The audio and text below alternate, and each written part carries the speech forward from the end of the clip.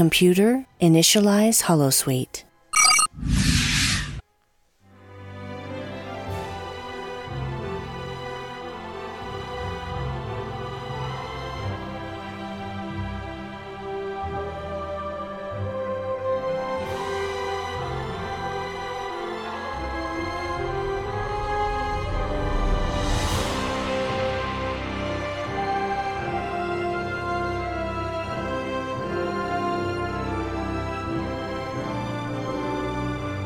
Welcome to Beyond Farpoint, a Star Trek The Next Generation podcast here on Holosuite Media.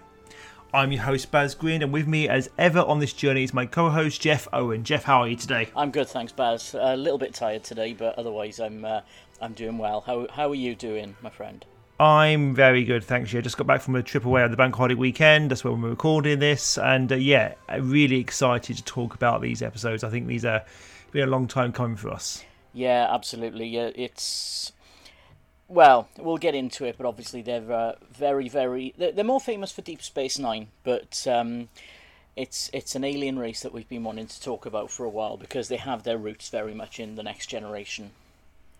They absolutely do, and that's pretty much the kind of point of this episode of Beyond Farpoint. So this month, if you haven't guessed, we are talking Cardassians and their introduction to the Star Trek franchise. Yeah, we're not talking about Chloe or Kim or those ones. We are talking about the reptile. The Cardassians opposed to the Kardashians. Yeah. I don't know what's more frightening, but So, Jeff, really important question for you before we start: how many lights can you see? 4. Good answer. I don't know where you go about that. I'm not as ruthless as David Warner as Golma Dread. So that's I'm a nicer co-host in there. But anyway, so what we're going to focus on today really are kind of 3 key episodes. There are a few more that kind of build up towards DS9, but really we are going to talk about the debut of the Cardassians in Season 4's The Wounded, and then the almighty 2-part Chain of Command from Season 6, which aired just before the debut of spin-off Deep Space Nine. So I think part of the discussion as well is to talk about the episodes, we'll talk about the Cardassians in general, and how well they are set up for the next Star Trek spin-off at the time. So Jeff, are you a fan of the Cardassians, and where would you rank them among the other big races like the Klingons, the Romulans and the Borg? They're up there, aren't they?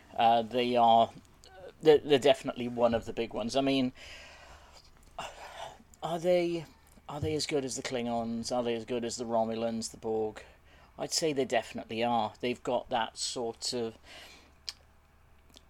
They're very much like us, I think. They're very much like humans, and I think they're kind of the same with the Romulans, whereby they're, there isn't a stereotype about them. I mean, with Klingons, it's like they're the warrior race. With the Borg, it's they come to assimilate. Ferengi are all about money. There's no stereotype about the Cardassians because you've seen good Cardassians, you've seen bad Cardassians, you've seen sly Cardassians, friendly Cardassians. It's... I think they're pretty much like us. It's just that they're probably leaning a bit more towards the sinister side. Oh, definitely, yeah.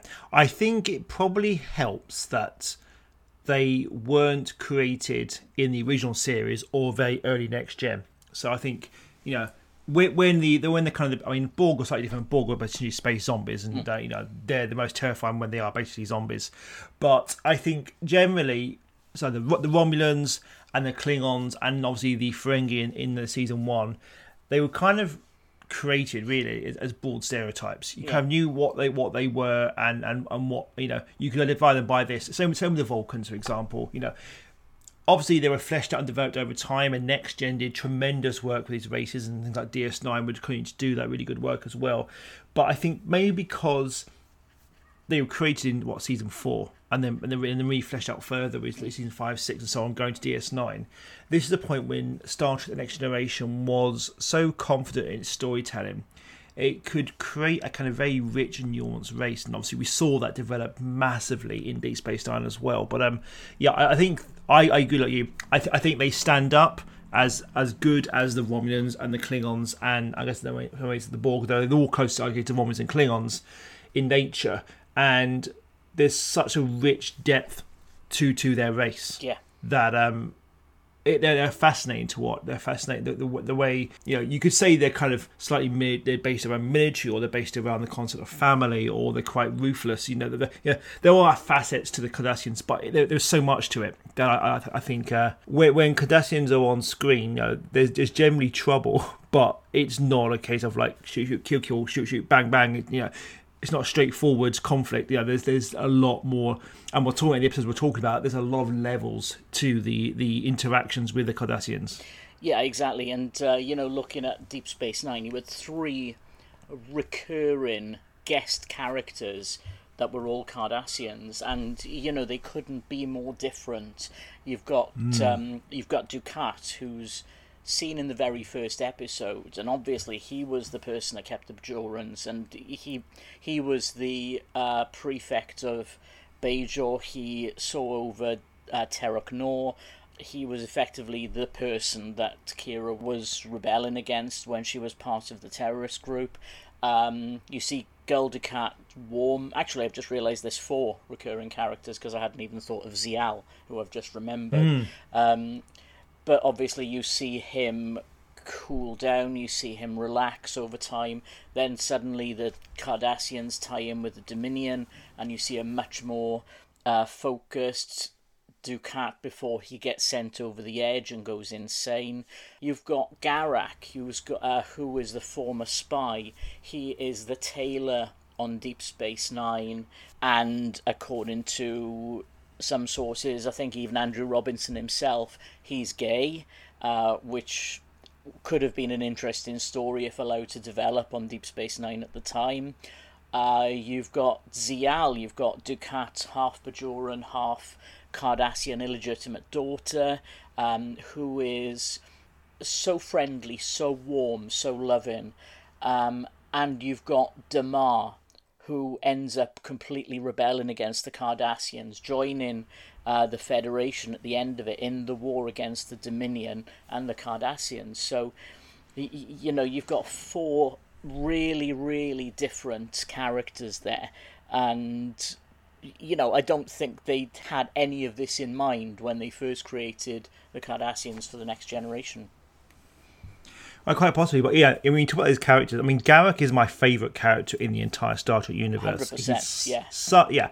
Absolutely amazing character. Andrew Robinson is fantastic in the role. I could watch Garak just talk all day long.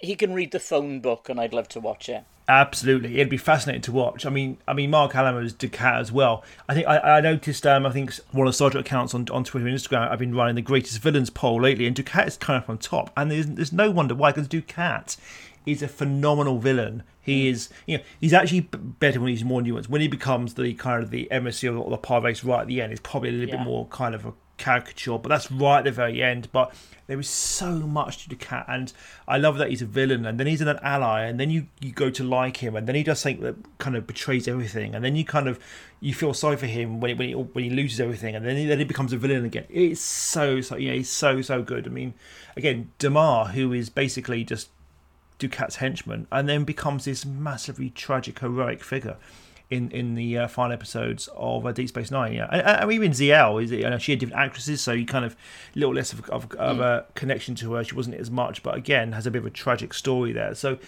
these are fascinating characters, and I think going back to watching them now in Next Gen for this podcast, seeing the performances in this of Mark Alamo, obviously is one of them, because he played the very first Cardassian.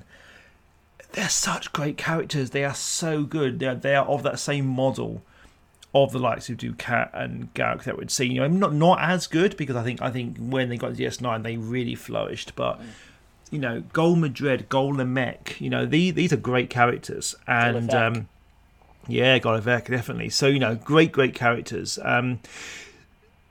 Obviously, we said they've made they're very much a big part of Deep Space Nine. But do you think the Cardassians make their mark on TNG also? They hit the ground running with the Cardassians because they pretty much appear fully formed. You know what the Cardassians are from that very first moment. All right, we're going to address it at some point, but maybe those helmets didn't quite work in the very first episode. but otherwise they're there, and it helps that the very first Cardassian we see is Mark Alimo, and you can see straight away what's going to be Gul Dukat a couple of years down the line. He's a different character. He's obviously playing Gul Macet at this point, and they obviously didn't plan for I'm guessing Mark Alimo or even the Cardassians to be such a big thing at this point. Deep Space Nine is maybe 6 months away in planning, 12 months at a push. So were they thinking of the Cardassians as having this major role in Star Trek mythology? Probably not. It may very well have been a one-off race, and they'd never have gone back to them. But then you find out about what they were doing with the Bajorans later on, and I think that starts getting addressed in the episode Ensign Ro.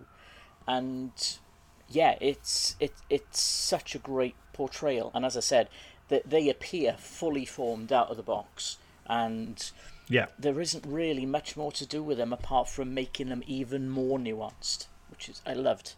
Yeah, absolutely. I think looking at the wound, and we're going to get onto the wound in a second. I think the only two things that kind of feel different are those weird face contraptions, whatever they were, and if actually they're not kind of grey, they actually look a bit weird because there's slightly more fleshy tone to their skin and the kind of more reddish armour. So they obviously haven't gone for that kind of grey skin effect and that kind of silvery dark armour that they have later on. But these are two very, very small aesthetic things that get changed, which happens a lot when you introduce any race in any kind of any science fiction show, certainly. But apart from that, the Cardassians and the Wounded are not any really different, apart from skin tone, to the Cardassians you'll see in Deep Space Nine. You'll see even in Chain of Command. They are the same race, and I think what really helps is that the Wounded, and I'm really glad we're talking about the Wounded. We could talk about Chain of Command, and Chain of Command is an amazing two-parter. And maybe we're giving a bit of disservice to both by not covering the Wounded on isolation and then the Chain of Command. But we wanted to talk about both of them because the Wounded is some real fantastic well-being for the Cardassians, and that's why I'm glad we're kind of talking about that as a precursor to the almighty Chain of Command too. Yeah, exactly. And I think talking about the Wounded on its own, it is a fantastic episode. But I'm glad that we're getting to talk about it as sort of this big Cardassian mythology that the Next Generation starts to weave, that Deep Space Nine then picks up the threads on later. So let's talk about the Wounded then. A Federation starship on a merciless attack. You have killed nearly 700 people. A Starfleet renegade on the brink of madness. We had to act now. Picard must destroy his fellow officer to stop a war. You must preserve the peace, no matter what the cost. He turns weapons on a Federation starship to protect the enemy? Starfleet Showdown on the next exciting episode of Star Trek: The Next Generation. This was the 12th episode of Season 4, and it originally aired in the US on the 26th of January 1991 and the 7th of September 1994 here in the UK. It was written by Jerry Taylor, based on a story by Stuart Charno, Sarah Charno and Cy Chermak, and directed by Chip Chalmers. So in this episode, the Enterprise is sent into Cardassian space to hunt down a rogue Federation ship that is attacking Cardassian targets and threatening the fragile peace treaty established just 1 year earlier. So before we get into the detail then, what are your general thoughts on The Wounded, Jeff?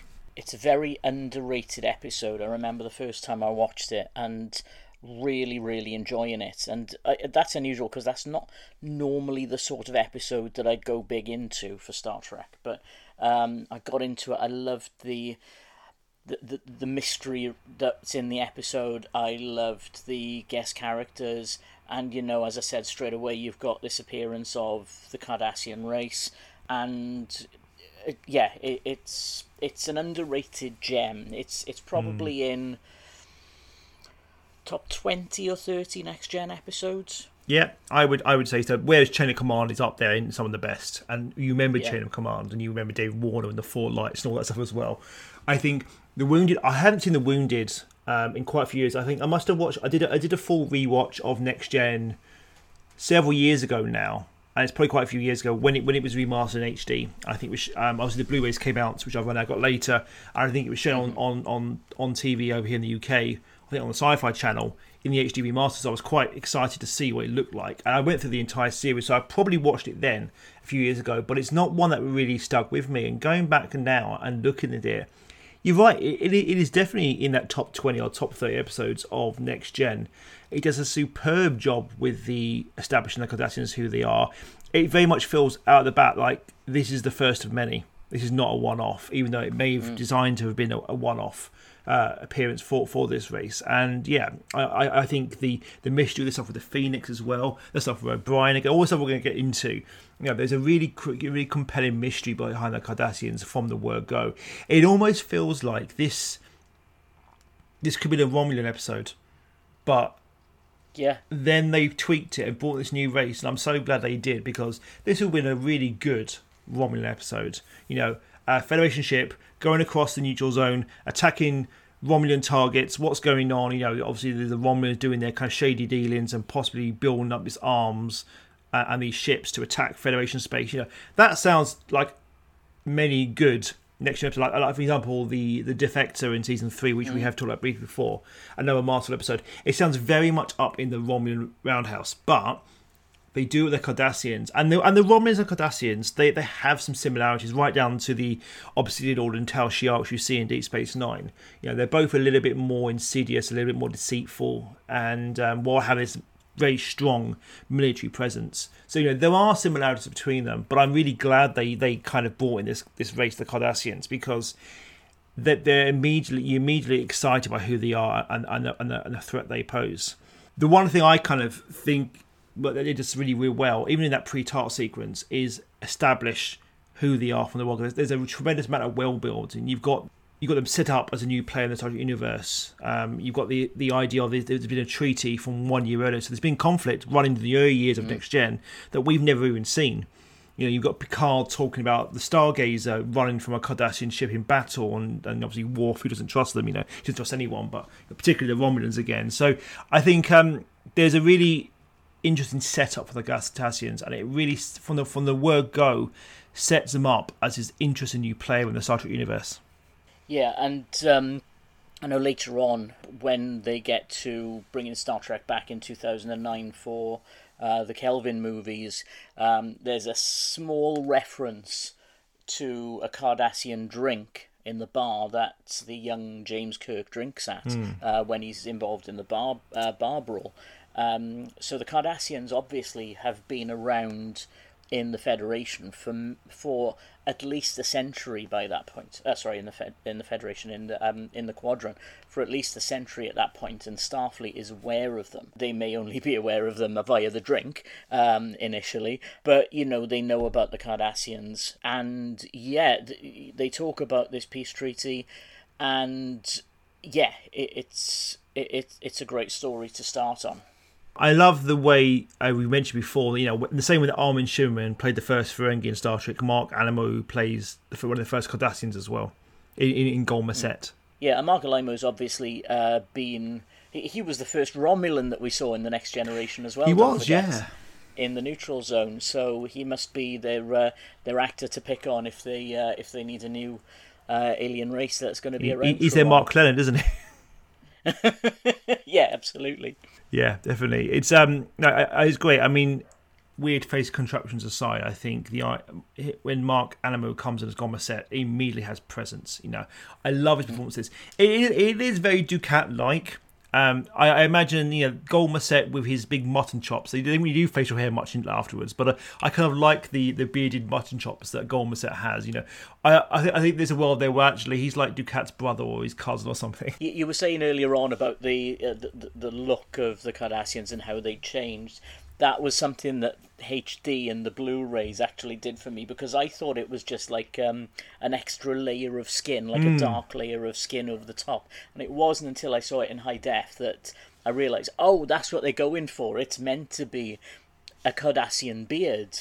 And it looks so weird when you see Mark Alamo's Cardassian makeup done up with these, as you say, the mutton chops, and it looks so bizarre. He does, but I say his performance is so good. I would love to have seen Mazet turn up on Deep Space Nine as maybe his brother, his twin, or his cousin or something, and he had him play 2 villains. No, that would be interesting. Well, why not? They do that sort of thing. They do it mainly with things like in Doctor Who, where you get Martha Jones turning up as her own cousin. But yeah, they could absolutely have gotten away with Gul Macet and Gul Dukat being related to each other. Yeah, absolutely. And the other thing as well is Mark Alaimo's got this really long neck, which you see when he is in the episode Time's Arrow, and they based the whole Cardassian makeup and the reptilian neck around the fact that he had this long neck, and it looks fantastic and so real as well. Yeah, absolutely. I like how the Cardassians feel they're humanoid, but they're a little less humans with weird things in their faces than, say, the Romulans and Klingons. They're kind of still like they could be human characters with, just weird looking faces. Whereas the Cardassians, it goes all the way down. It's like Dax and her spots, but it's much more so. It's I love how the design goes all the way down on the neck as well. They feel like they've evolved from reptiles. Yeah, that's what I was going to say. And obviously we know later on that in the episode The Chase, which I'm sure we'll do at some point, where they all get this sort of humanoid appearance. But yeah, it makes perfect sense that, these have come up from lizards, from reptiles, rather than from primates, which is what we've done. Absolutely, yeah. And of course, the Chase, and again, we talked before, I do want to cover that at some point. Again, the 4 races involved in that are the humans, the Klingons, the Romulans, and the Cardassians. Again, shows how very quickly they become a prominent race in the Star Trek universe. Yeah, that's it. They're part of the big 3, really. They are, really, absolutely, in that episode. Yeah, definitely. So what about the mystery running through the episode? The idea of why has Captain Maxwell and the US Phoenix attacked Cardassian targets? What do you think of the mystery? Before we eventually get to Maxwell later on the episode, what do you think of the situation that the Enterprise finds itself in? Are we going to talk about O'Brien at this point as well? Yeah, absolutely, yeah. Definitely, I think O'Brien's very key to this episode as well. Yeah, because it's a big O'Brien episode, which for the Next Generation was quite unusual, and you get to see a lot more about O'Brien's history and his history with Captain Maxwell aboard the Rutledge. And, he was his former tactical officer. And I did wonder about, going from a tactical officer to an engineering role and a transporter role. But he is a chief petty officer at the end of the day, so he's probably a jack of all trades in that respect. And, he does he goes where you put him on the ship. He's obviously got this history with Maxwell, a very, very good friendship as well. And even he's confused by what Maxwell is doing to hunt down these Cardassians and obviously get to the bottom of it, because at one point you've got the Enterprise chasing the Phoenix as it's about to attack a Cardassian freighter, and you just think, why is somebody from Starfleet doing this? What's going on? Why have they got this vendetta all of a sudden against Cardassians? And we don't know anything as an audience at this point about the Cardassians, so we don't know what their ulterior motives are, and we don't really know if Maxwell has turned rogue. We don't know if he's doing the right thing. Yeah, what's his motivation? Why is he doing it?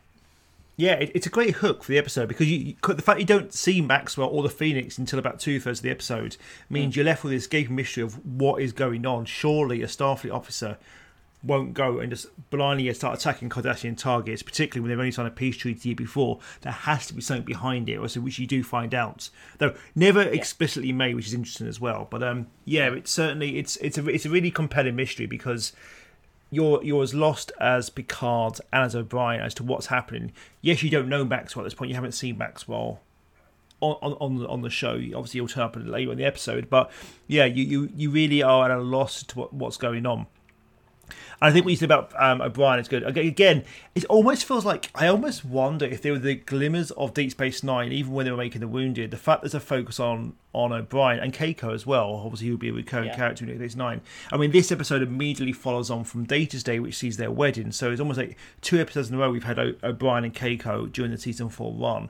And even though Star Trek Next Generation, as we talked about many times, wasn't really kind of arc-driven in the same way as Deep Space Nine was, you've got this kind of follow-through. You've had their wedding last episode, and even though it's a very minor subplot, you've got the idea of, what does their relationship look like when they're together, the idea of what foods they eat. I mean, O'Brien is potato casserole. I like a casserole, but potato casserole, really? That doesn't sound particularly appealing to me. But you kind of get that little bit of a kind of continuation of their relationship from the wedding, which I think is Keiko's first episode anyway, to their kind of married life on the Enterprise afterwards, which I kind of appreciate as well. Not terribly exciting, but it's kind of the sort of scenes you would see later on with that family dynamic on Deep Space Nine. So that kind of when I watched, I like you, I thought The Wounded came before Deep Space Nine was really an idea, but maybe they'd already thought, we could use the Cardassians, maybe O'Brien, or maybe this episode seeded some of those ideas. Maybe the idea to put O'Brien in Deep Space Nine came from this connection to the Cardassians we see in this episode. I don't know. So, as with Chain of Command, which we'll definitely get onto in a moment, there's a lot of back and forth with the Cardassians.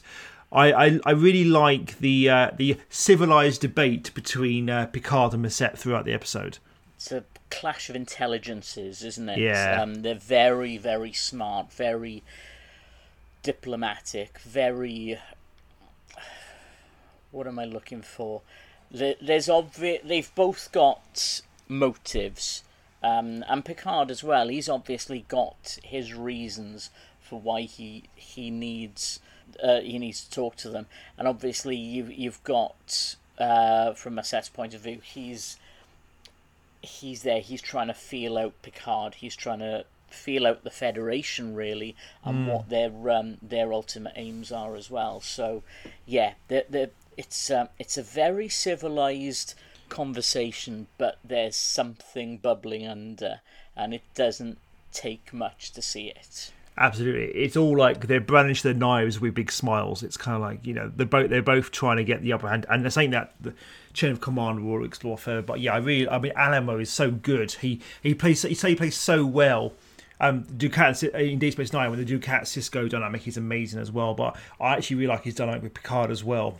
Picard can't give him the edge, but he's also got to give something, because Picard is on the back foot, because the Federation are attacking Cardassian ships.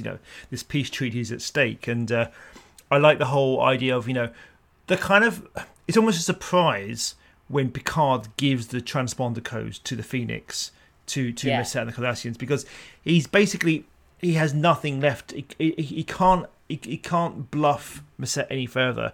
We're now at the point when a supply ship, which essentially is innocent lives, is being attacked by a Federation starship, a heavily armed Federation starship, and he has to give up those codes, because otherwise, war is going to break out. So it's a really, really interesting, really tough situation for Picard. And I think there's the scene when they're watching the battle unfold from the centers. I know it kind of budget, so they don't show a lot of the battle, but seeing these Cardassian ships destroyed and 700 lives lost to the Federation, it's like, what the hell is going on? Again, that mystery of what is going on is so compelling, because it seems like you're obviously missing something here, and it's so big. But as an audience member, you're right there with Picard and O'Brien and everyone else in Enterprise going, what is going on? We have to stop war. We have to stop the war from breaking out again. The peace treaty is at stake, but what can we do? You know that something's going on as well because of the way O'Brien is treating them as well. And, you've got that moment where he's talking to Keiko in the quarters, and he's saying, well, I'm fine with them, and you just know, because just a few minutes earlier you were in a turbo lift with them, and you were giving them both the evil eye, and saying, would you fancy going out for a drink later? And he says, look, if I get told to help you, I will help you, but who I spend my quality time with is my decision. You can sort of see he still hates them, but he doesn't want to admit that he hates them, because to Keiko, they're all absolutely fine, and yeah, he doesn't see why anyone would have a problem with the Cardassians, but he does still 100% hate them. Oh, absolutely. I mean, one of the things I picked up on was the kind of the trauma of war. You know, you kind of, I think it also tapped into Picard's own experience with the hatred of the Borg as well, you know, because there is that kind of thing, you know, Picard talks about Maxwell living with anger, you know, living with hatred, you know, which I think is basically, is not even, it's almost overtly him, you know, his own hatred and anger with the Borg, we see later on with things like Hugh, later on down the line, you know, this enemy who cost you so much, and Maxwell lost his entire family, in the same way that Picard lost his own self with the Borg, and you kind of get that sense of Picard understands Maxwell's anger, how he's living with it constantly, and you see that very much with O'Brien and Glindara. That scene when they do actually kind of have that drink together in 10 Forwards, and you know O'Brien's talking about his experiences of war, and you know, and he's honest. He goes, "It's not you I hate, Cardassian. I hate what I became because of you." And the idea such a great line. It is a fantastic line, and you know, and that's O'Brien realising, you know, these wounds are still fresh. You know, they might have been 10, 20 years ago when I was serving with Maxwell on another ship, but I still remember the trauma of war and what happened, and the people that died and the settlers that were slaughtered. You know, I think it's all children being killed here as well. And you know, Glindara says it was a mistake, and he might generally believe that. But you know, O'Brien saw these dead settlers. You know, he experienced firsthand what happened in that conflict, and you know, it's no wonder you know. We talk about a lot in Star Trek, you know, that they never really have the right level of kind of counsel and support for the trauma they go through on a continuous basis. And I think if they did, I think Troy would have a whole fleet of counsellors on the Enterprise to deal with everyone's traumas. So, you know, it's like him saying, oh yeah, it's fine, the war's over. It's all a mask, because he's living with that trauma, what happened. In the same way that Max was living with that trauma, the same way that Picard might be living with the trauma of the Borg, you know, they all have that trauma for their own experiences, and as much as they might try and be professional and get on with it, it's still there. Yeah, exactly. I mean, Glindaro and Glintella, they both appear to be quite young Cardassian officers. They probably weren't even around during the war that O'Brien and Maxwell fought in, or if they were very, very young. So, you know, they probably were just children at that point. But you know, they're obviously growing up. They've become officers. They've become officers in a more, you'd hope, peaceful Cardassian environment. And yeah, they're now on board a ship with the Federation, potential ally. Of course, they're going to try and want to make friends with O'Brien, you know, and the crew of the Enterprise, because they don't know the history. They don't know the experiences of what these older crew have gone through. Not even, they probably don't even realise what Maset has gone through with the Federation as well.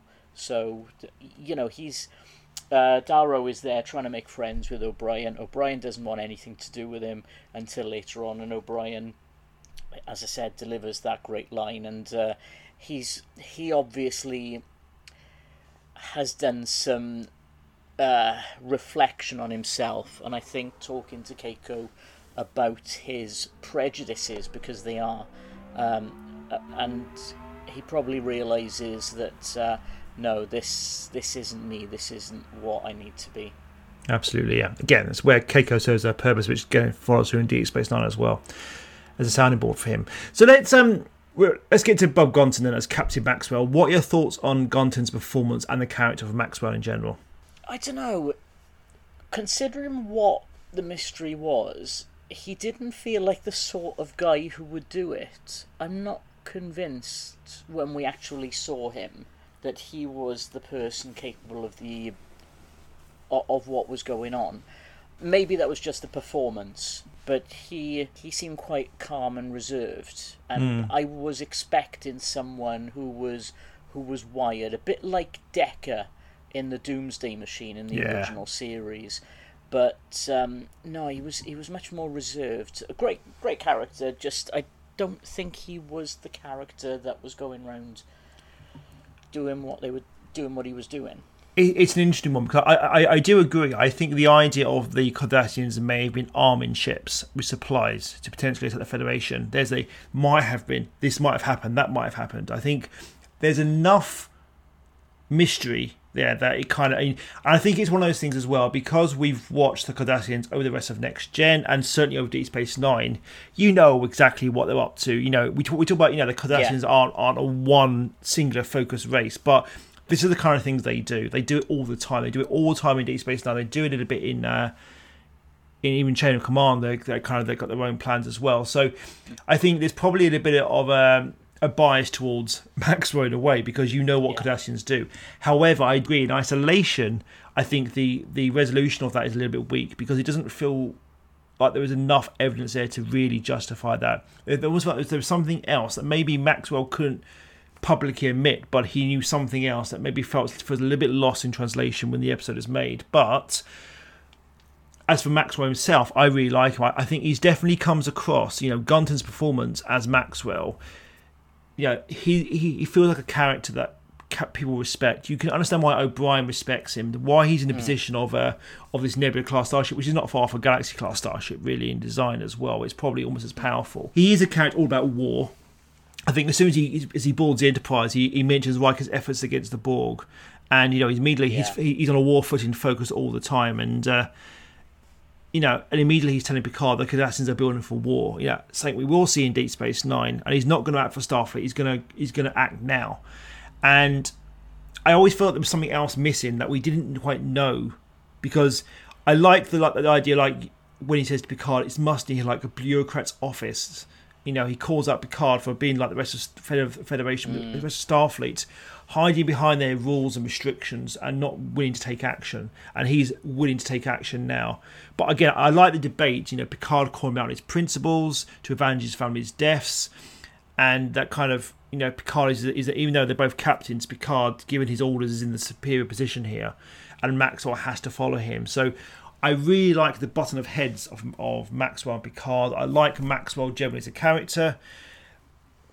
But yeah, I think there's something missing in the conclusion of the episode as to why Maxwell does what he does. I believe him as a character. I believe that he's in the war footing now, and what he believes is just and is right and the right thing to do, because otherwise the Federation are going to find themselves in a war. Though I would have thought attacking Cardassian ships would cause a war in the first place, so I don't know. Maybe it's a little bit of a weak element there, but I like Maxwell. I like the mystery. I even kind of get the conclusion with the idea of Cardassians arming ships ready for essentially an invasion of Federation space. But I don't think there's enough shown on screen to kind of justify Maxwell's actions. I think the episode kind of suffers from familiarity bias with the Cardassians, because we're going back and watching this, knowing their history, not knowing their history, knowing what will happen in the next 10 years across Star Trek. And yeah, it's hard to put all that to one side when you're going back and rewatching the episode and thinking, how did I take this episode on first viewing? How did I take the Cardassians? What did I think of Maxwell's motivations? And as you said, it's weird because, while it feels like there's something missing, I kind of also think we know too much. And maybe a good sort of Torchwood-style retcon might help us to enjoy this episode again, fresh, for the first time. Well, I enjoyed it. I almost didn't have a problem with it. It's only when you kind of break it down in isolation that you kind of really question it. I almost didn't, when I watched it, I didn't make any note saying this doesn't make any sense, because I believed it. But that's because of the knowledge of the Cardassians that follows. Everything with the Cardassians after The Wounded makes The Wounded a better episode. If this was the only time the Cardassians had ever appeared, or it was another race entirely, you've probably gone, great episode, ending's a bit weak because there wasn't really enough there to justify the actions of Captain Maxwell. So but the fact that we know what we know of the Cardassians, I bought it fully. So it's a better episode on repeat viewing than maybe it was in isolation the first time. Mm-hmm. Yeah, I agree, because you know a bit more about the ultimatums and everything. But as I said, I would like to have gone back to watch it fresh to see what not knowing what the Cardassians are all about would have made me think more about the episode. Yeah, definitely. So I think that really comes to the end of The Wounded. I think, it does set up the Cardassians as a recurring player in the Star Trek universe. Picard says, "Take this message to your leaders, Gormacet. We will be watching." And they do continue to make their presence known. So I think whether Deep Space Nine was a glimmer in the eyes of Paramount and the Star Trek producers and writers when The Wounded was made or not, it certainly feels like there are things in The Wounded that work really well in setting up Deep Space Nine. Yeah. Got one question for you before we move on, though, and that is regarding the Cardassian ships. What do you think of the design of the ships themselves? They're very distinct. I like them, but that may be because of familiarity with them over particularly Deep Space Nine. I think compared to the Klingon ships or the Romulan ships, the Borg ships, maybe even the Ferengi ships, I don't think they're as strong. But I think, again, it's that kind of colour scheme. The yellow, I think, is very striking.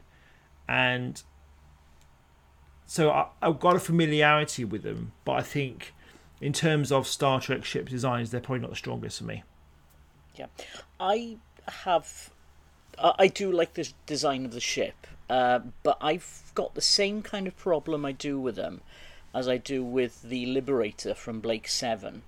In that it always looks like it's flying backwards. It does. Because of the design of the ship. It feels like it should be the sort of narrow end, sort of pincer at the front of the ship. And the big sort of, obviously the command centre and the main accommodation at the top and the back. But obviously it flies through and it's got the tail coming behind it.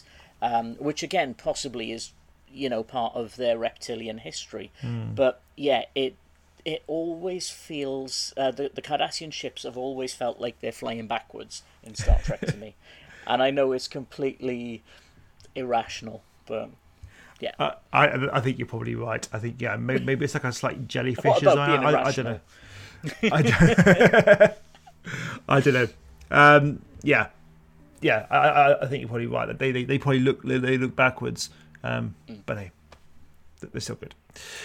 So let's talk about the Cardassians. Then moving on. So they would appear again in season 5, Ensign Ro, which we almost decided we were going to talk about, and we decided to put it aside for another time to talk about Ro in general. But obviously that sets up Bajor and the end of the occupation, which is very key to Deep Space Nine.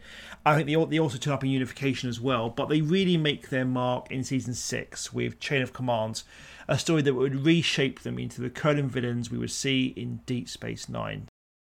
Top secret orders force Picard to relinquish command. I want this ship ready for action. Duty sends him to stop production of the most feared weapon in the galaxy. Destroy it at any cost. Beverly, get out of there! But has Starfleet sent him on a suicide mission? It's a trap. Come on! You are preparing for war. Captain! We are preparing to defend ourselves. On Star Trek, The Next Generation.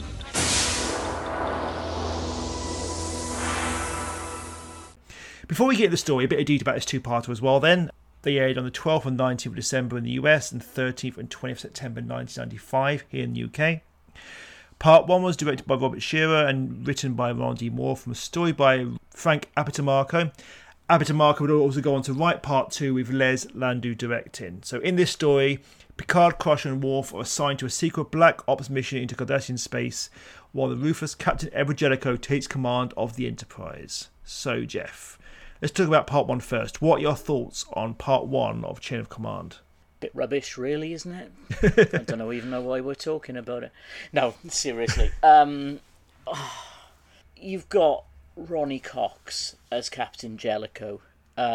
You've got Nechayev in her first appearance.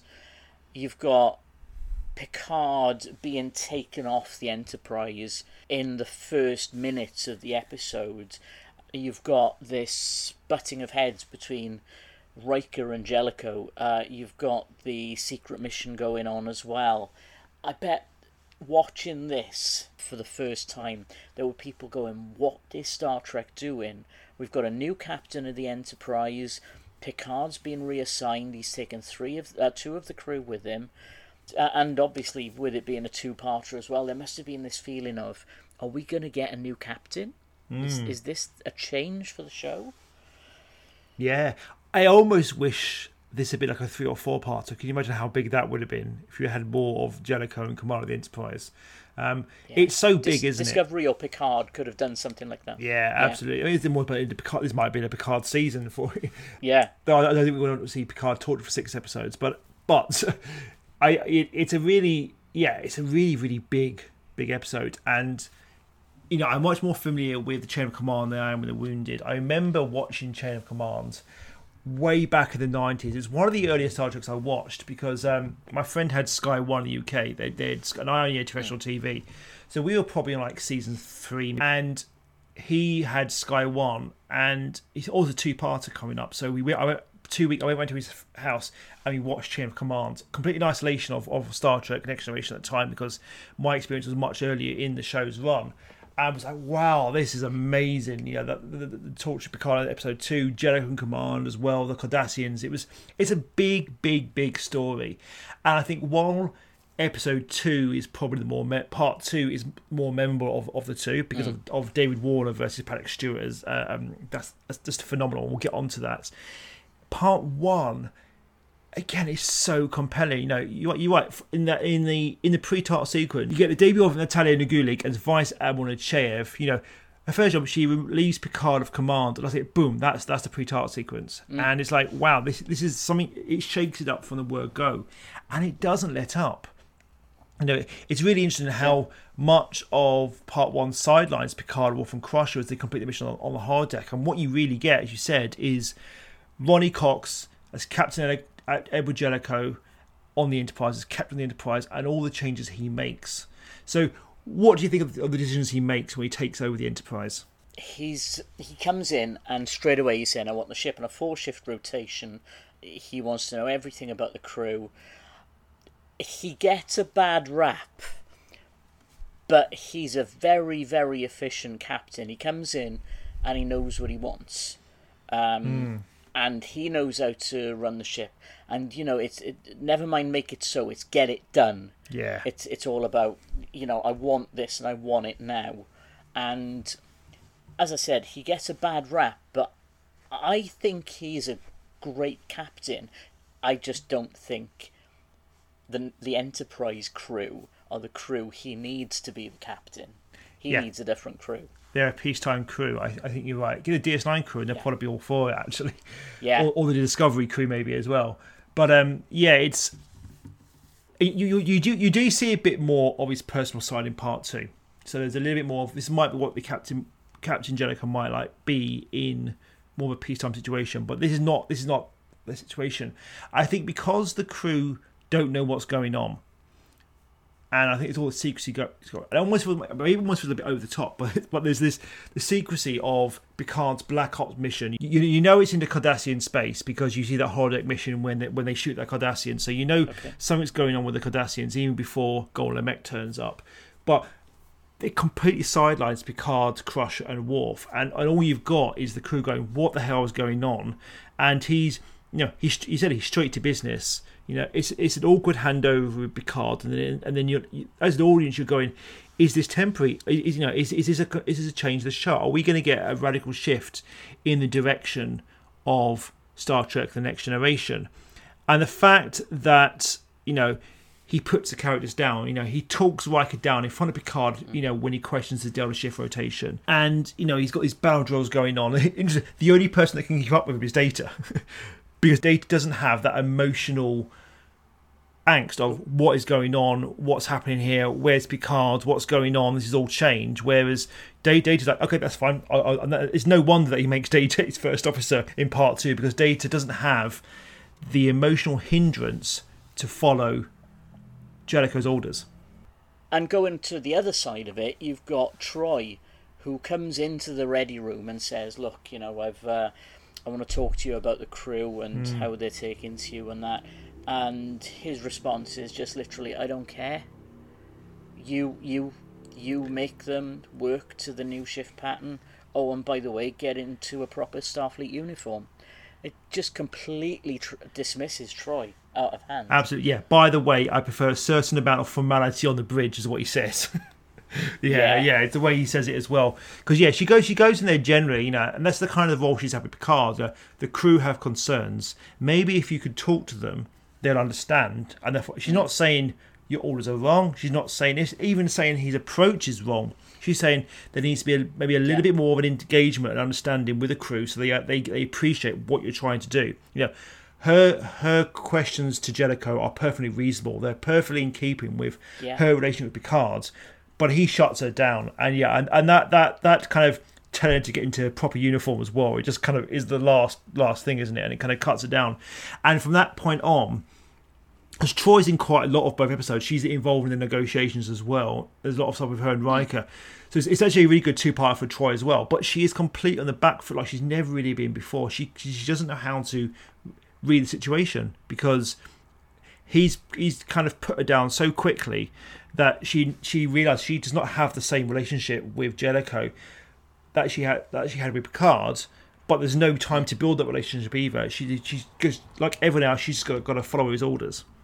And I liked that scene in the ready room, to be honest. And the one thing I would say as well is that from the moment that she gets into that uniform, I think we've spoken about this before, but Deanna Troi starts to become a more rounded, more believable character. Yes, you could absolutely see that this is, what is she, a lieutenant commander? Yes. Or a lieutenant commander. Well, she becomes a commander in Season 7, so she's probably a lieutenant commander at this point. Yeah, that's it. So, you can absolutely see that, yes, she is a lieutenant commander in Starfleet. Yes, she has earned this rank through her abilities. But up until that point, we've seen some great episodes from her. But there was still, I think, a bit of stigma about the I'm sensing he's hiding something, Captain. And in this one, into the uniform, and she is straight away a better character. Yeah, I agree, actually. And I think it removes the objectification of her as well. Star Trek has this problem. They do it with 7 and 9, they do it with T'Pol, they do it with Kira in a way as well. They don't stop, and this is one of the things that have dated very badly about the Next Generation era of Star, all the way through to Enterprise, is the idea of putting female characters in catsuits. It doesn't work. I'm so glad they've stopped doing that now. But you've got basically Troy in this one-piece catsuit, and it doesn't look very professional. It looks like she's basically in loungewear on the bridge. So, and I'm sure Marina Sirtis probably appreciates not having a proper uniform rather than this catsuit as well, because you've probably got to keep in shape to wear the catsuit as well. So, and there's no pressure on that as well. So, the fact that it removes the objectification of her as a character, as this kind of sexy female in a catsuit, she can be a bit more. She always was. I always liked Troy. I always really liked the scenes when she was counselling, but there was something about the objectification of her as a character that never quite sat right, and it kind of got in the way of her as a believable, well-rounded character. So when you put her in uniform, you're right. You do start to see her in the as a lieutenant commander, and then later on as commander as well, and I think that does work in her favour. Yeah, I completely get the whole thing about the fact that obviously she's a counsellor, so if people come to see her in her quarters or in her office, really, that she's going to be. She wants to obviously put them more at ease, so she's not in uniform. She's in more casual wear. She's in that blue dress, or she's in the catsuit. So from 24th century point of view, she's in a much more casual environment. But Jellicoe's right. On the bridge, when you're Starfleet officer role, you're in uniform, and I suppose if she was doing like, this is my day in my office, I'll do loungewear. Oh, on the other hand, this is my day when I'm doing diplomatic negotiations, I'm in uniform. But from that point on, she's in uniform all the way through to the end. And yeah, I think it's a good choice, because they could very well have put her back in the catsuits by the end of the two-parter, and they don't. She stays in uniform, which I think was, good. Absolutely, yeah. So when Picard and Co go off on their mission, we get the arrival of Gul Namek as negotiations begin. What do you think of the scenes then between Namek and Jellicoe? They were fantastic. And he's basically trying to be the big dog. Yeah. Namek comes in, he keeps him waiting for an hour. Namek stands, they all sit down, and he storms out, or pretends to storm out. Troy and Riker look at each other as if to say, what on earth is happening? They go onto the bridge, and he turns around and says to them, right, I want you to do this, this, this, this, and this. And it's like, he's got all this planned out. Okay, Riker thinks that he's very sure of himself, and Troy knows immediately, no, he isn't. But he still got it. He still knew exactly what was going to happen. And sure enough, he's got him round the negotiating table, and he's got him exactly where he wants him. Definitely. It's like Masset and Picard in The Wound as well. You know, they're playing the game, and it's there are two wolves at the table, and Riker and Troy, they're kind of in the middle going, what do I do? And trying to keep up. And I love the power play between Namek and Jellicoe, and I love that it continues into part 2 as well. You know, this you know, trying to establish the dominant position, and like by making Namek wait, by storming out and undermining Lamek's demands. You know, everything he's doing is basically reinforcing Starfleet's dominance over the Cardassians, and it's very heavy-handed. It's very un-Picard-like as well. It's almost very un-Starfleet-like, but it's great to watch. And I love that it continues, certainly into part 2 as well. Yeah, and again, it's obviously them saying he's not Picard because can you see Picard doing this? Definitely, and yeah. Jellicoe just gets him on the back foot straight away. So. And of course, then there's the undercover mission itself. Are you a fan of those scenes at the end of the episode? I don't know. The one thing I was thinking as I was watching it was, Picard, I worked it out based on Picard's date of birth and when this episode is set. Picard, at this point, is 64 years old. And he's being sent on this undercover mission. I mean, don't get me wrong. Starfleet personnel of this time, they're highly fit, highly agile, highly able. But you've got a 64-year-old man still who they've decided is the best person to go undercover for this operation. Why not Riker? Yeah, well, it's to do with his experience on the Stargazer with that kind of radiation that the mutagenic weapon is emanating. So they think that this kind of biogenic weapon that even the Romulans wouldn't use is linked to an experience that Picard had when he was in command of the Stargazer. So that's kind of the hook for Picard going on the mission. But I know what you mean. At the same time, it almost feels like it's too small. Yes, I know. You know, you have Worf there because Worf's Worf, and Crusher because of her medical expertise, and she was head of Starfleet Medical, I guess. But you still think they would have at least like a group of commandos. I know you saw Enterprise came later, but you would think they would have some kind of like Black Ops commandos with them, with maybe Picard leading the team as opposed to just the three of them. It feels, in the grand scheme of things, it feels a little bit small. And I almost wonder the kind of all the kind of stuff going through the tunnels feels a little bit cheap to me. It's the one bit that kind of thing lets me down. I like the storyline. I like the idea of going undercover, to the fact you don't actually know what the mission is until very late in the game. I found the whole thing when they go to Damon's solar concept on Cetrus 3 to you know, and then Crusher seduces the Ferengis, get the information, a little bit crass, but probably again in kind of keeping with the kind of style of what DS9 would do with those kind of storylines as well, and the kind of more corrupt, sinister side of the galaxy. Again, it's very Deep Space Nine at that scene, but I think, you know, the idea Crush gets caught in a cave and Worf's afraid of bats, it all kind of feels a little bit cheap and treading water before you get to the idea that actually it's a trap. And I do love that it's a trap, and it was there to lure Picard, and it has that great cliffhanger when you get Picard brought before the magnificent David Warner's Goal Madrid and said, you should prove an interesting challenge, you know, and it was all a lure to get Picard there. That for me is a great cliffhanger. Yeah, exactly. And the mission as well with Picard, Worf and Crusher, later on Deep Space Nine did something similar with the Jem'Hadar, where you had them training a group of Federation, because obviously Nog is going through the training as well, and that felt a bit more like it, because they felt like they were going for a covert mission, an undercover mission. They were trying to do what they needed to do. The Picard, Worf and Crusher thing felt a little bit odd. But yeah, as you said, when you look at it, Picard's history with on the Stargazer, yes. Crusher's history, Worf, because he's Worf. But really, they should have taken, as you said, a group of what would have been their equivalent of the Makos, or even just some of Worf's own security detail. Yeah. Take them down, take them onto this mission and go, look, this is an undercover mission, blah, blah, blah, and go from there. But it doesn't do that, and it's just the captain, the medical officer, and the security chief. And yeah, it's too small. Yeah. You're right. Yeah.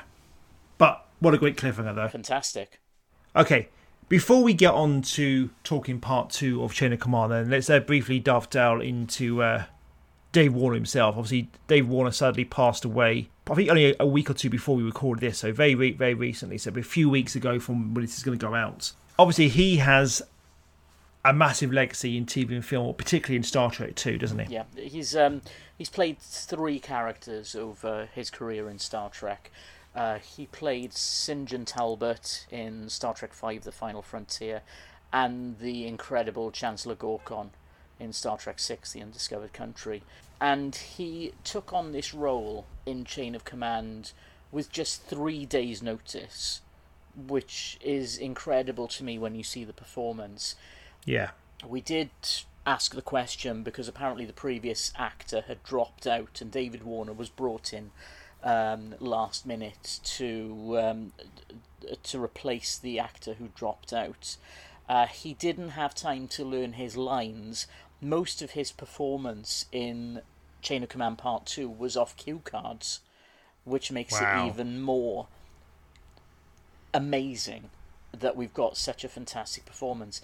He loved this episode more than the movies because he got to work with Patrick Stewart, who he's always been a fan of, and even though he worked with prosthetics again, he enjoyed this as more than anything else. I mean, from your point of view, Baz, you're a big Doctor Who fan as well, so you know a lot of the stuff he's done with other parts of this, because he's obviously had some involvement with Doctor Who and Big Finish, hasn't he? Well, he has, yeah. So he did appear in Doctor Who. He's Professor Grushenko in Cold War, the first CW episode from season 7, series 7 of the Matt Smith Doctor Who.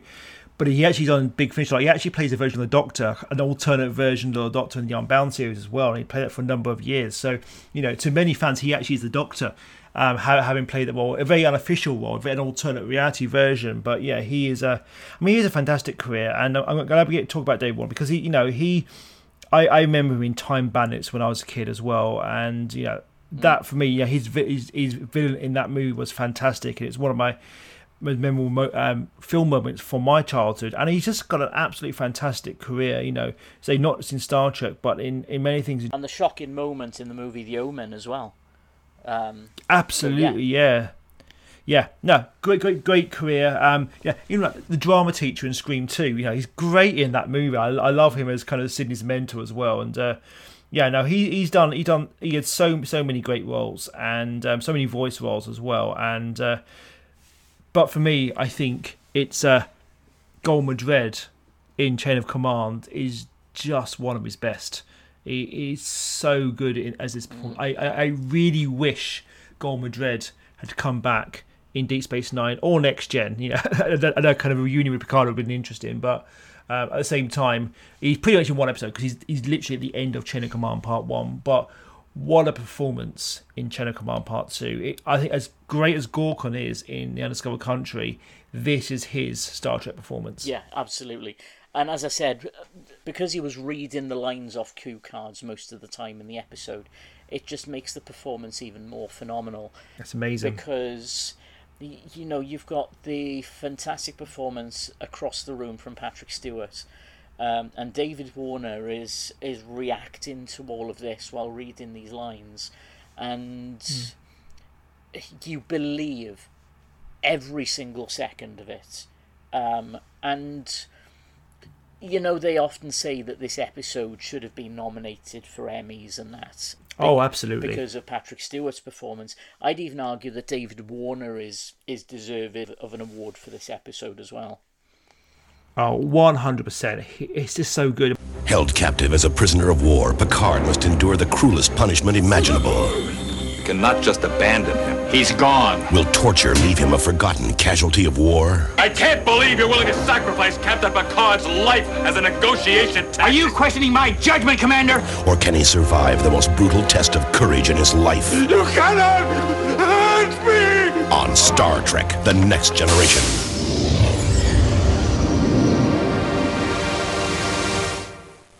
I mean, this is an episode that's filled with several big key relationships. We'll talk about like Jellicoe and Riker and Jellicoe and Lemek later on as well. But yeah, the back and forth between Gul Madred and Picard is so good. And the fact that he was reading off cue cards because he didn't know the lines just makes it even more special.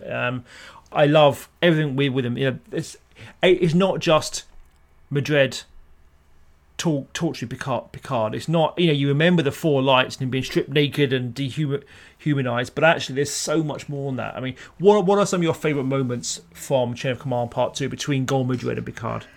Some of my favourite moments. The whole episode is just amazing from start to finish. The moment where Madred strips his clothing and says, you are... you do not have right of rank, you do not have right of person. From now on, you will be known as just human.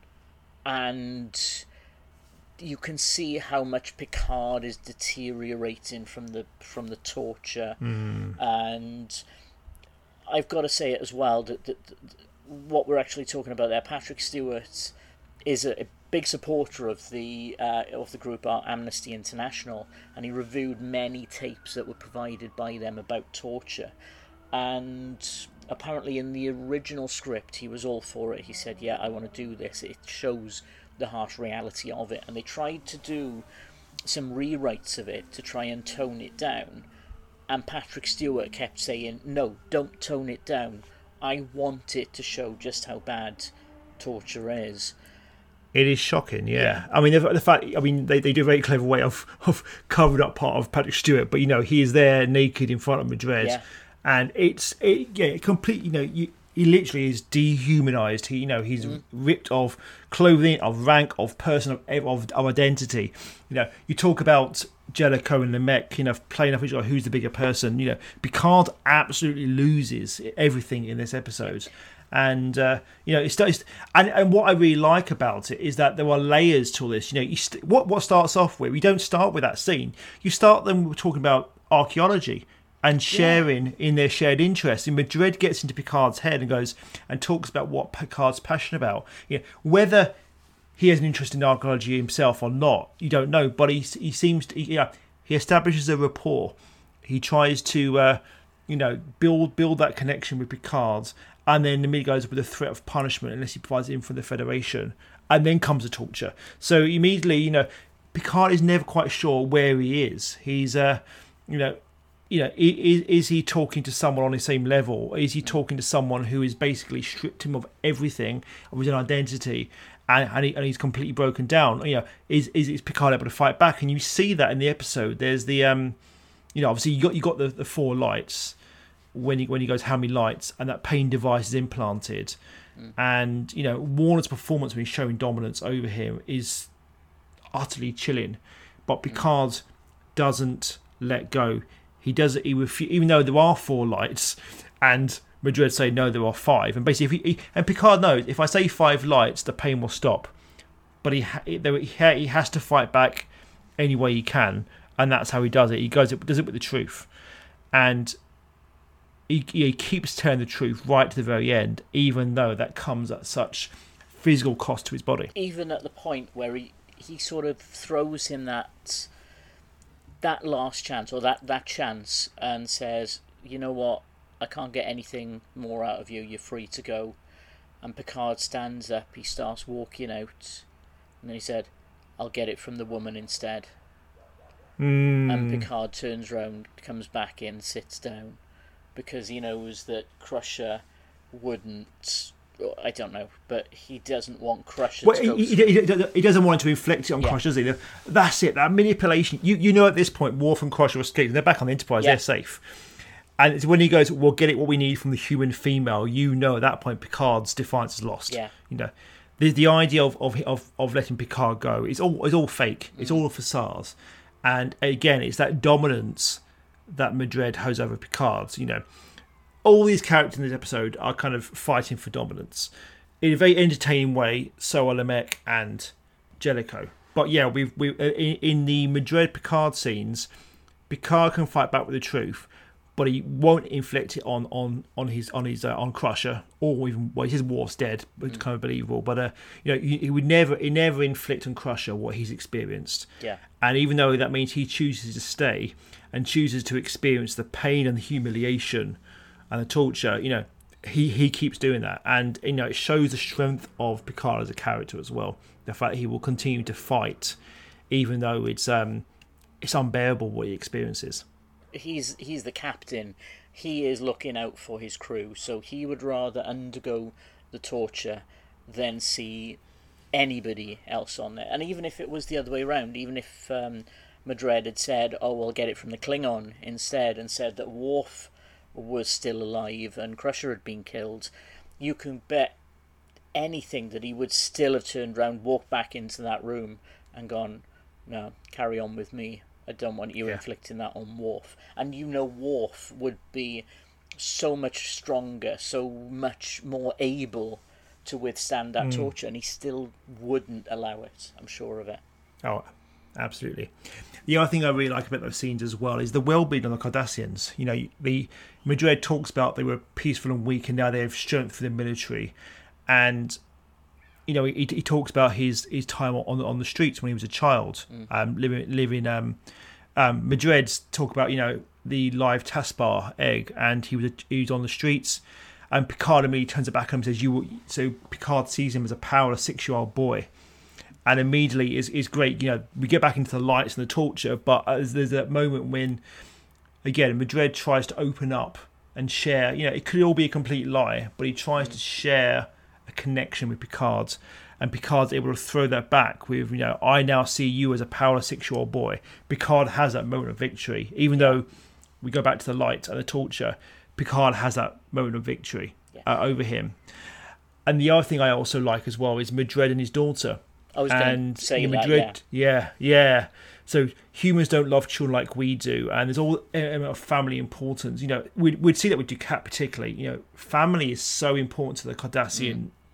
You know, it's part of their central belief, and you see it with Dukat and Ziel and Dukat, the rest of his family, and the idea of this only brings them. Same with Damar. Damar's a family later on as well. Family is so important to the Cardassian characters we see in Deep Space Nine, and you see it here with Madred and his daughter too. Yeah. You've also got the Technique Amore, I think it is, the one that Kira is altered to appear Cardassian, to pretend to be the daughter of this elderly Cardassian as well.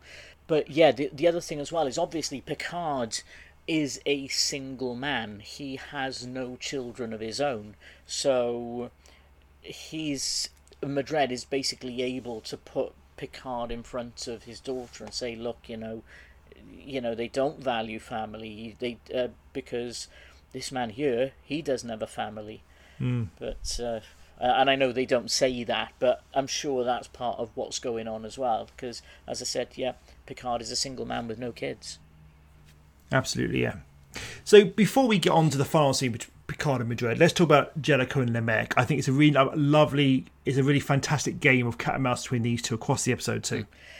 Yeah, again, obviously Picard is busy doing his own thing, but you know that this wouldn't be the sort of thing that Picard would do. He would be more negotiating, but it's all about being the big dog with Jellicoe. He's trying to put the Cardassian very much under his paw and basically show them who's in control.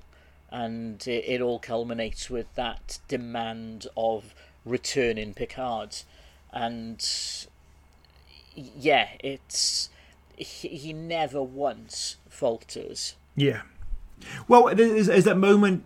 I absolutely love John Durbin in this role as well. That mix of smile and glares. He has that continuous smile he wears in his face, but he's also glaring at the same time. Yeah. Cox and Durbin are just fantastic playing each other. Yeah. They are two wolves fighting for dominance the whole time. I love it. And it's that moment when Lemec reveals, we captured Picard. He attacked and killed women and children. And suddenly, Jellicoe, he's on the back foot for a moment. Yeah, all that kind of power play and all that dominance over Lemec and making him wait and control. And suddenly, Jellicoe kind of hesitates because Lemec, with that wonderful smile, goes, we have Picard now. And so Jellicoe has to refuse to acknowledge Picard's mission, and because Lemec has all the cards here, which again is fantastic, and that caused the tension with Riker as well, because Jellicoe was essentially willing to risk Picard's life to keep the negotiations going. Yeah. Picard's life isn't worth war, which is true. One life for the many. It kind of is that kind of debate. But I do love, as you mentioned, that when he turns it again, and it's a real moment of triumph for Jellicoe when he sets off that mine to force the ships to leave the nebula, and that's only a baby mine. I can now set up a bigger mine if you like, and then forces Lemec to reveal that there are Cardassian ships in that nebula waiting to go into Federation space, but also it allows Jellicoe to have that raw moment of triumph over Lemec. And even though Jellicoe is not a bastard throughout both these episodes, when he wins over Lemec, it's like, which is the worst of these characters, and the fact that Jellicoe wins over Lemec is a real moment of triumph as well. Yeah, you do support him at that point, even though you've had 2 episodes where you feel that he's been a dick to the characters that we've been watching for the last 6 years, and particularly he relieves Riker of his first officer status, which is brave, and you've got that moment where he comes into Riker's quarters and says, "Look, I don't like you.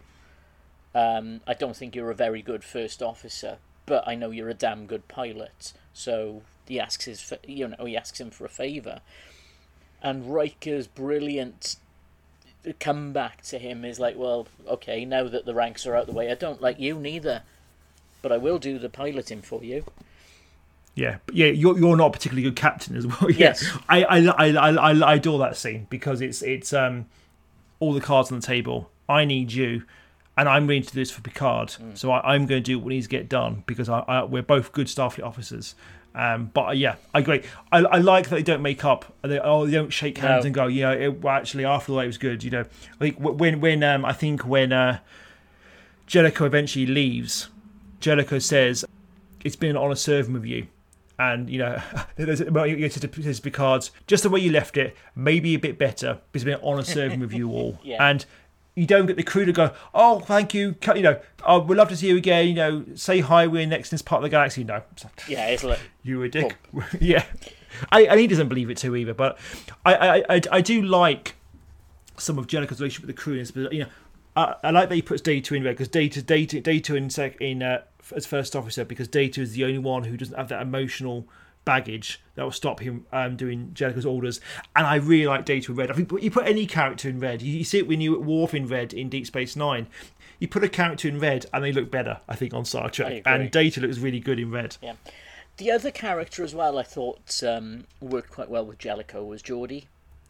Yeah. Geordi seemed to thrive on it a little bit more, I think, because I think he liked the responsibility that was being placed, because Jellicoe says to him at one point, "I know you're a good pilot," straight off with the compliments and that. He knows how to get Geordi to do what he needs him to do.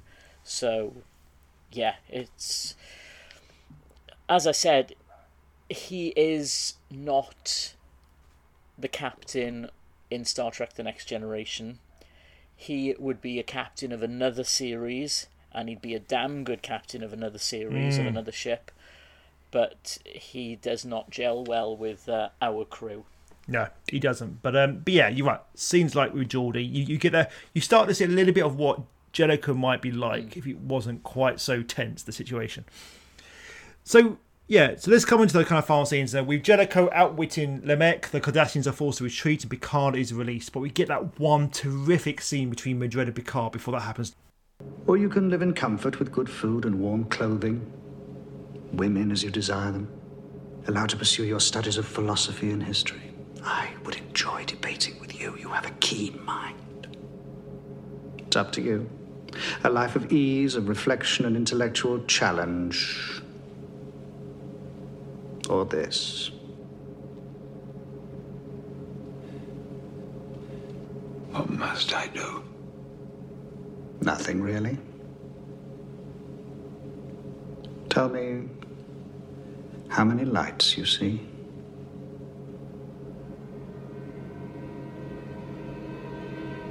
How many?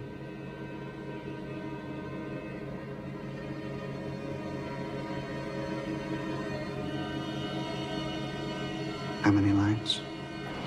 This is your last chance. The guards are coming. Don't be a stubborn fool. How many? You told me he would be ready to go. We had some unfinished business. Get him cleaned up. A ship is waiting to take him back to the Enterprise. Captain Picard. If you'll go with the guards, they'll take care of you.